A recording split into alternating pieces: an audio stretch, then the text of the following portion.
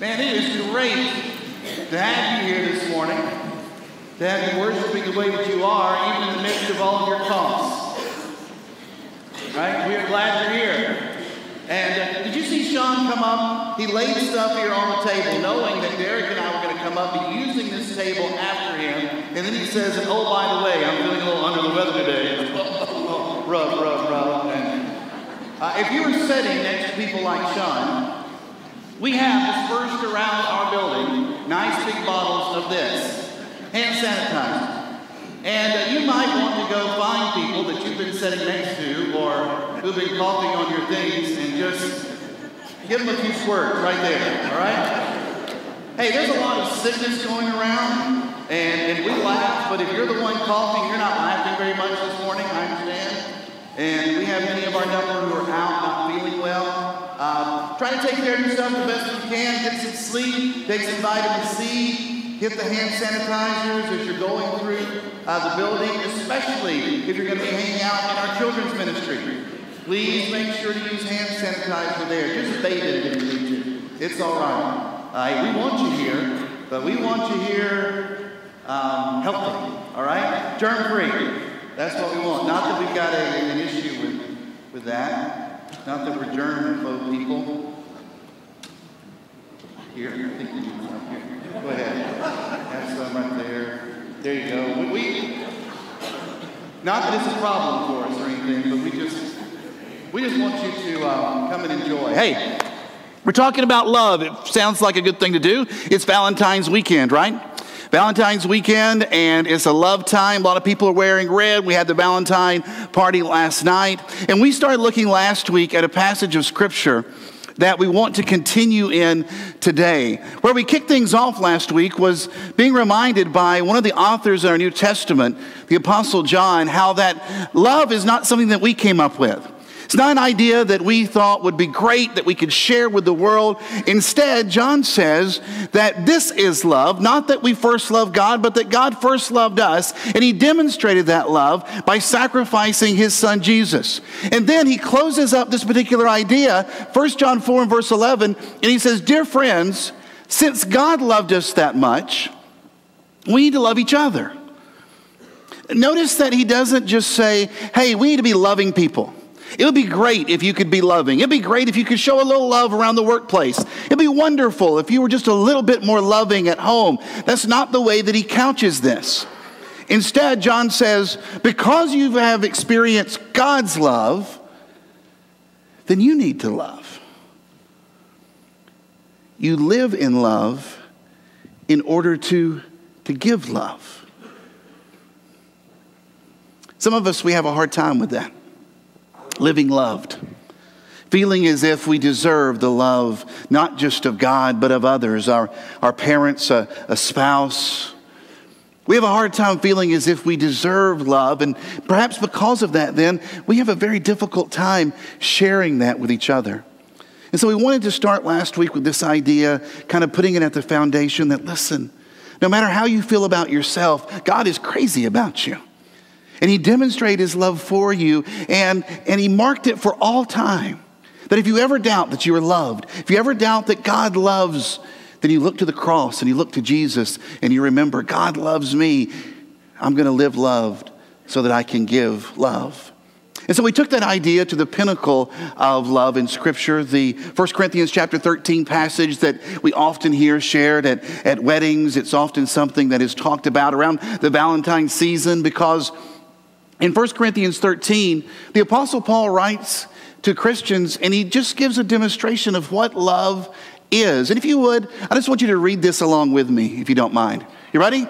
Love is patient. Love is kind. It does not envy. It does not boast. It is not proud. It does not dishonor others. It is not self-seeking. It is not easily angered. It keeps no record of wrongs. Love does not delight in evil, but rejoices with the truth. It always protects, always trusts, always hopes, always perseveres. Now, last week we looked at the first idea of love, where it says love is patient. And what we're going to do today is camp out with this idea that not only is love patient, but love is also kind. So I sent out a text this week asking for some individuals to share in the kindness of God, or share the kindness of God that had been poured out upon them.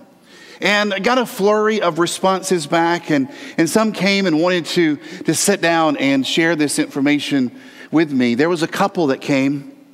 They were newlyweds, and they came to talk about how that Jesus was present at their wedding.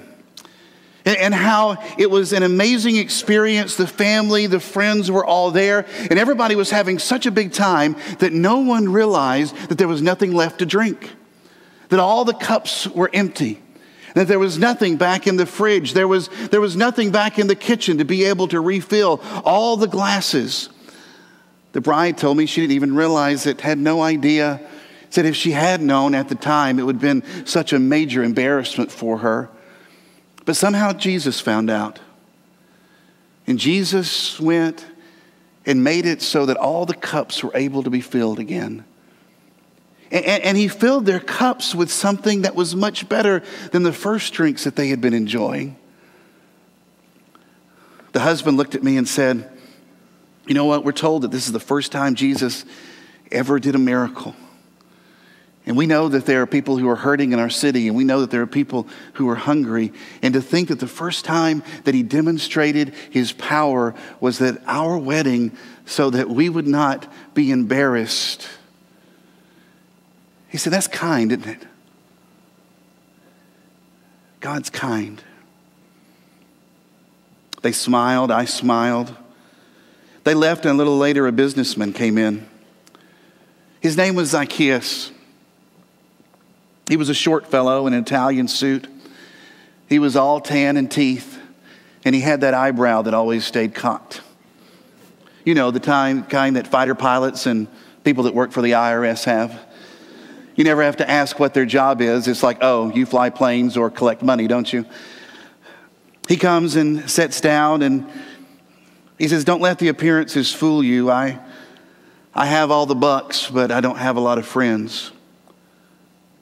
He said, "But the other day, Jesus, right in the middle of everybody, said that he wanted to come to my house. And I've got a big house, mind you. It's right there on the edge of town, but nobody wants to come to my house because I built it on the backs of other people's labor.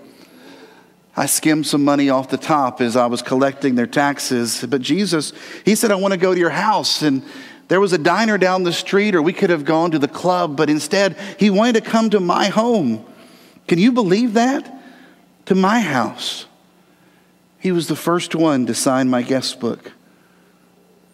It was kind of him, don't you think? He could have gone anywhere, but he came to my house.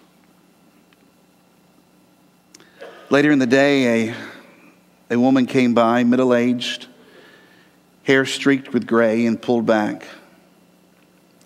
She'd been sick for dozens of years, she said. It was a blood disease that people talked a lot about in the 80s, but you don't hear a lot of conversation about today. It had been a long time, she said. She talked about the doctors that she had went to and how that each time she went to one, she was told by friends, oh, I hear that they're the best. And yet nothing could be done to help her. Friends and family began to stay away. They were worried about catching the disease. She said her church hadn't turned her out. They just really hadn't turned to her, though. And so she always stayed in the background. And one day, Jesus came walking down right by her house. He was on his way to treat some councilman's daughter who was dying. The crowd was thick that was around him, and the people were pushing, but she said that she was desperate. And so she thought about following him from a distance, but she kept getting closer and closer, and finally she got behind this burly guy that smelled like fish. And finally, she said, for some reason or other, Jesus just kind of stopped right in the middle of the sidewalk, and she almost ran right into the burly-shouldered man, but she instead reached around, and she just reached out, and she grabbed Jesus' jacket. And she said, instantly I felt this rush of warmth, and I could breathe deeply, and my back seemed to straighten up, and He said the people kept moving and I just stood there still. Because I couldn't explain it, but I felt whole and I felt healed. He said, but then Jesus turned around and he said, who touched me? And I thought, great. She said, I thought that for sure I'd been found out and there was going to be some kind of punishment. And so I ducked down behind others who were there on the sidewalk with me. But he kept asking, who touched me? He didn't sound angry, she said. He just sounded curious. So she said, I spoke up and my voice shook and so did my hands. And the big burly man stepped out of the way and Jesus stepped forward and I told him the whole story. And I said, you told him the whole story? She said, yeah, the whole story. I tried to imagine that for a moment. Everybody waiting as Jesus listened. How the crowd was with Jesus and how they had a place to be and a councilman's daughter was waiting. And yet Jesus stood there listening to the story, the whole truth that this woman was sharing. I thought about how he didn't have to. The healing would have been enough. It would have been enough for her. It would have been enough for the crowd. But it wasn't enough for Jesus. Jesus wanted not just to heal the body. He wanted to hear her story. The kindness was not just in the healing. The miracle was the healing. The kindness was restoring her dignity.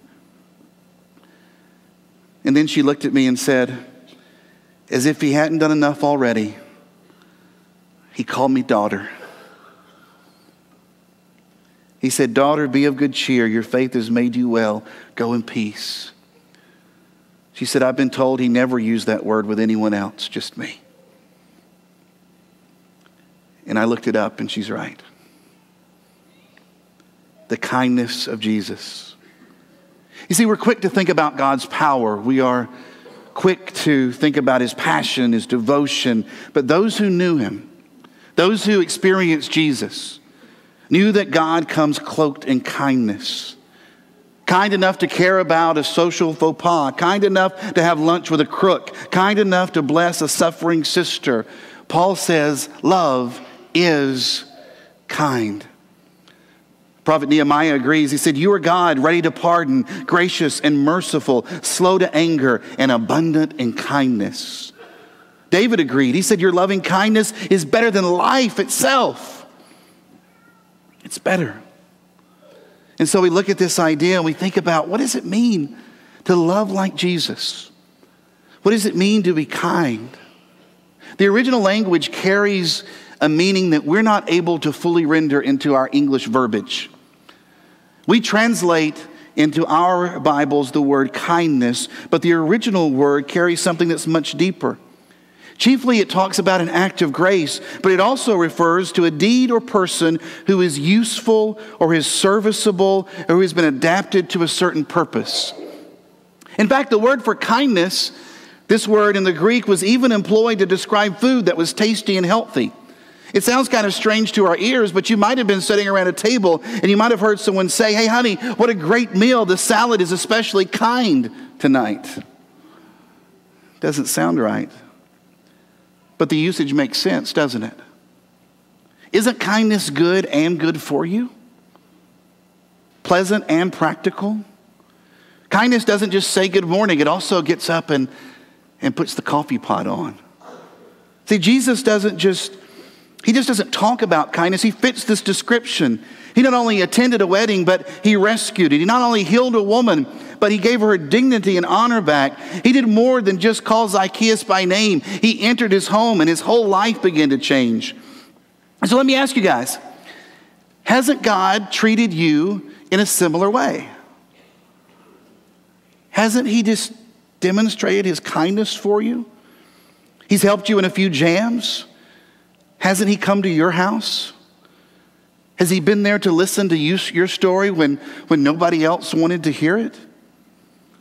The Bible says, this is in Psalm 107, verse 43, whoever is wise will observe these things, and they will understand the loving kindness of the Lord. See, God's been kind to you. And since God has been kind to you, you know what I'm going to say, right? Shouldn't you be kind to somebody else? Shouldn't you have been kind to that person who was trying to get over this morning because they wanted to come to church? How many of you, you're driving down East Brainerd Road and you're in that left-hand lane and you've got the turn lane marked out up there in front of you and you're ready to turn in because you're coming to worship the Lord, and somebody, why they didn't know to be in the left-hand lane, we don't know, but they decided to get over and they put their blinker on and you're like, sorry, sister. Well, how did I know it was a woman? No. It wasn't a woman. No, it was a man. That's who it was. Wanting to come over on you. But no, they were going to have to wait their turn, weren't they? Because you had to come to church. And then they turned in behind you. And they parked beside you. And you shared communion with them. And kindness, if we've experienced it from God, then we should give it to others. Here's what Paul says, Romans chapter 2 and verse 4. Do you think lightly of the riches of his kindness and tolerance and patience, not knowing that the kindness of God leads you to repentance? You say, repentance from what? Well, sin, of course, but think about this. Could it be that the kindness of God is trying to lead us to repentance from unkindness? Now, some of you men might be sitting in here thinking, that just sounds a little wimpy to me. I've never been to a leadership conference on kindness. Never went and heard any of the Fortune 500 company leaders speak on kindness. Why do we have to talk about this kindness thing? That sounds like something for the ladies' retreats. That sounds like something for a women's Bible class, but not for men, right? And yet Jesus would look at religious men and he would say, go learn what this means. I desire mercy. The Hebrew word talks about loving kindness, not sacrifice. How kind are you? What is your kindness quotient? When was the last time you did something kind for someone who was in your family? You just got them a blanket. You cleaned off the table. You prepared coffee without being asked. Think about it when you're in school or when you're in the workplace. Which person is the most overlooked and avoided? What about that shy student that often does not have a crowd to be with? How about the grumpy employee? Maybe it's somebody that doesn't speak the language. Maybe she doesn't fit in. Are you kind to that person? Understand, oftentimes kind hearts are just quietly kind. You let the person cut over in front of you. You let the woman with 3 children go in front of you at the grocery store. You pick up the neighbor's trash can that rolled out into the street. And you know what? You're especially kind at church. You understand that perhaps the neediest person you will ever see this week is someone who's sitting just in the pew in front of you. Here's what Paul says. Galatians chapter 6 and verse 10. Do good unto all men, especially those who are of the household of faith. He says when you have the opportunity to help someone, you should do it, but you should give special attention to those who are of the family of believers. And maybe here's the biggest challenge of all. What about the people that you don't like? Or better yet, what about the people that don't like you? What about the people that don't like you? How kind are you to those who want what you want or take what you have? How kind are you to the person that you just burns your biscuits every time you see them? Because you know what they did, and you know what they said, and you know how they act, and you know what they're going to say to the boss, and you know what they're going to say whenever they come into the principal's office. You know how the words are going to get turned around, and they're always trying to put themselves first, and they're taking what should have been yours. Here's something you find as you follow the steps of Jesus. The deepest gesture of kindness is mercy. It is. See, Paul equates the two together. You read through his writings and you see how more often than not he will talk about how that kindness and forgiveness go hand in hand. One passage is from Ephesians chapter 4, verse 32, where he says, be kind to one another. Be tenderhearted. Forgive one another. And notice the caveat. Just as Christ has forgiven you. Why should you be kind? Why should you show a little mercy? Why should you be the one that goes the extra mile? Why should you be the one that takes more on than necessary? According to Paul, it's because that's exactly what God has done for you.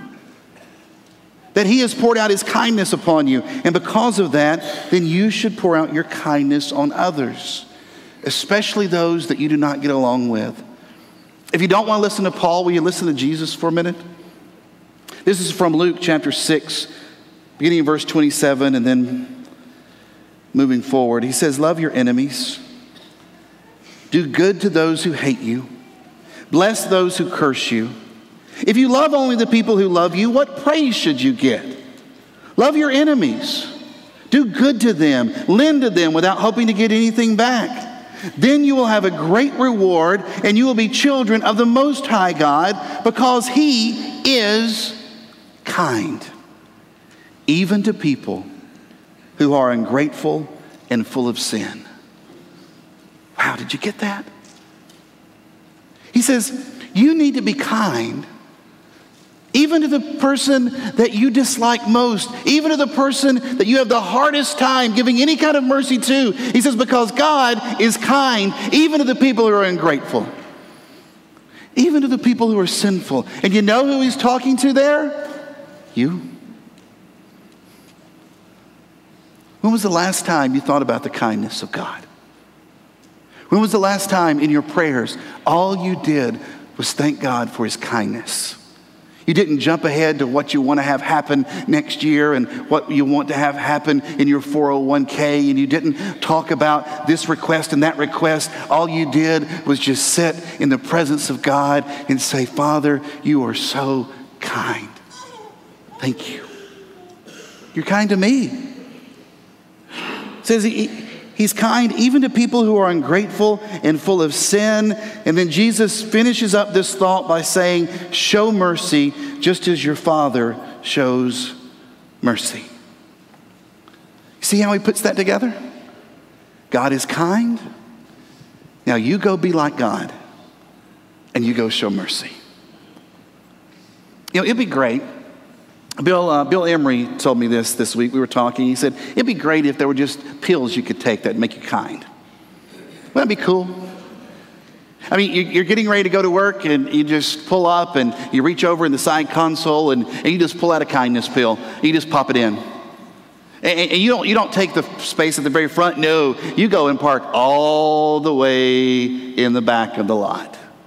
That's what you do because you had your kindness pill and you're kind, and you walk up to the door and there's somebody else that's coming in, and you hold the door open, and not just for one person. You just decide, you know what, I'm here early today. I think I'll just stand here and hold the door for everybody that comes because I had my kindness pill. You're walking by Starbucks, it's right there, and you think, you know what, I would really like to get one of those Frappa Mocha Paccinis things. And so you thought, you know what, I bet everybody in my office would like one of these. Starbucks for everybody. And so you just start going and buying up Starbucks cards, and then you go and take them and you're just throwing them out. Why? Because you had your kindness pill. Wouldn't that be cool? Man, and just think about when you came home. Man, you pull up into the driveway, and some of you really need this, okay? You pull up in the driveway and you reach over and you pull out your kindness pill and you pop it in and you walk in, and it's like, I have the best family in the world. Man, I've never seen such good-looking kids. Well, my spouse is awesome. Hey, everybody, let's go to Disney World. I mean, wow, all because you had your kindness pill. Wouldn't that be amazing? Well, we don't have kindness pills, but we do have Skittles, you know? That's what I was thinking. Wouldn't it be cool if all you had to do was just tear open a bag of Skittles, and you just pop a little kindness in your mouth. I mean, everybody loves Skittles, right? I mean, man, that's good. And it makes you feel better. It makes you want to share. Here, have some kindness. Here, just take the whole thing. Just pass it around. That's good. Don't worry, I got a whole bag of them. We're good. You know, it would be really awesome if that was the case. That all we had to do was just open up a bag of Skittles, reach out, take a kindness pill, and everything changes in our life. It doesn't work that way. But according to Scripture, what does happen is this. If you will reflect on God's kindness, it will increase yours. That's simple. It's not like a 12-step plan that you need. You reflect on God's kindness and what He has done for you, and it cannot help but increase yours. And then, once you experience that, once you understand that you were the one that was ungrateful and you were the one that received the sacrifice of Jesus, and it was because of you that the wrath of God was poured out upon Him, when that begins to come to mind and you begin to realize, you know what, that rainbow, that was for me, and the sunshine that warms me is for me, and the air that I breathe, and you begin to see all the kindness of God, and then you know what you want to do? You just want to share it, don't you? Yeah, man, you want to share it. Here we go. Have some. There we go. Take some. In fact, hey, this is not working good. So here, Nikki, just go in them. Just go and share those. Just sprinkle. That's right.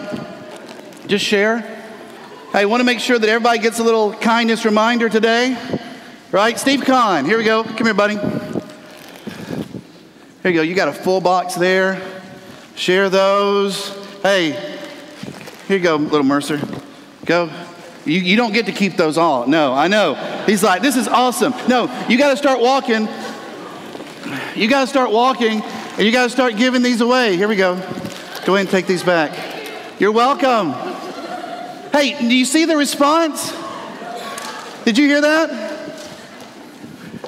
She just said, I love you, Mr. Barnett. Thank you. Why? Because I'm sharing a little kindness. Imagine the response that you're going to get when you go to lunch today and you are kind to the person that's serving. You're kind to those who are sitting around you. Imagine the response you're going to get tomorrow when you go to work. Luke, don't just walk around asking if people want it. You give it away. Share the kindness. There you go, buddy. But try to share it with people. Not just the people. Walk in the back. We got some people in the back that need some kindness shared with them. Come on. Get people in the back. Share them. Come on. Pass them around. Here's what I want you to do with those today, guys. There are 100 packs of Skittles being shared right now in this room. Inside each pack of Skittles, there are many, many little Skittles. Now, you got choices. You can find somebody here in our auditorium today, somebody that's already gone to Kids Praise and We Worship, and you can go and give them a Skittle. Just shake one out in their hand. You don't have to reach in yourself, because remember, we're trying to keep everybody healthy, right? And just share them. And when they say, hey, what's this for? You say, well, I'm trying to remember to share the kindness of God. Maybe you don't want to do it here. Maybe you want to do it today when you go to lunch. Maybe you want to do it sometime this week. You keep that pack of Skittles with you, and you share it with somebody that's in the office, and they say, why are you sharing Skittles? You say, this is a reminder for me to share the kindness that God has already poured out upon me. Can you do that? I hope so. Because it's a way for us to demonstrate how that we are truly living loved. You see, if you live loved, you give love. And it's great to be able to talk about kindness, and we laugh and we use different things to try to get points across. But it all means nothing if you are unkind. How has God demonstrated His kindness towards you? We're going to sing together about how that if it hadn't been God who was on our side, we don't know what we would have done. We're going to sing about the kindness of God. And perhaps as we're singing that song, and maybe some other things that we've already shared today, will be motivation that the Spirit will use for you to come before this body and say, you know what? I need to be baptized into Christ for the remission of my sins. If God loved me that much, the least I can do is give myself to Him and accept the salvation that He offers, because I believe that Jesus Christ truly is the Son of God. Maybe it needs to be motivation for you to come forward and say, you know what? I have been ungrateful and I have not been thankful, because there's been a lot of things that have just gone wrong in my life. And I haven't focused on the blessings of God. I've been so focused on the things that I wish had happened or I wish that I had had. Maybe you need to come and say, you know what? I just need your prayers, church. Whatever your need might be, we encourage you to come and be kind as we stand and sing.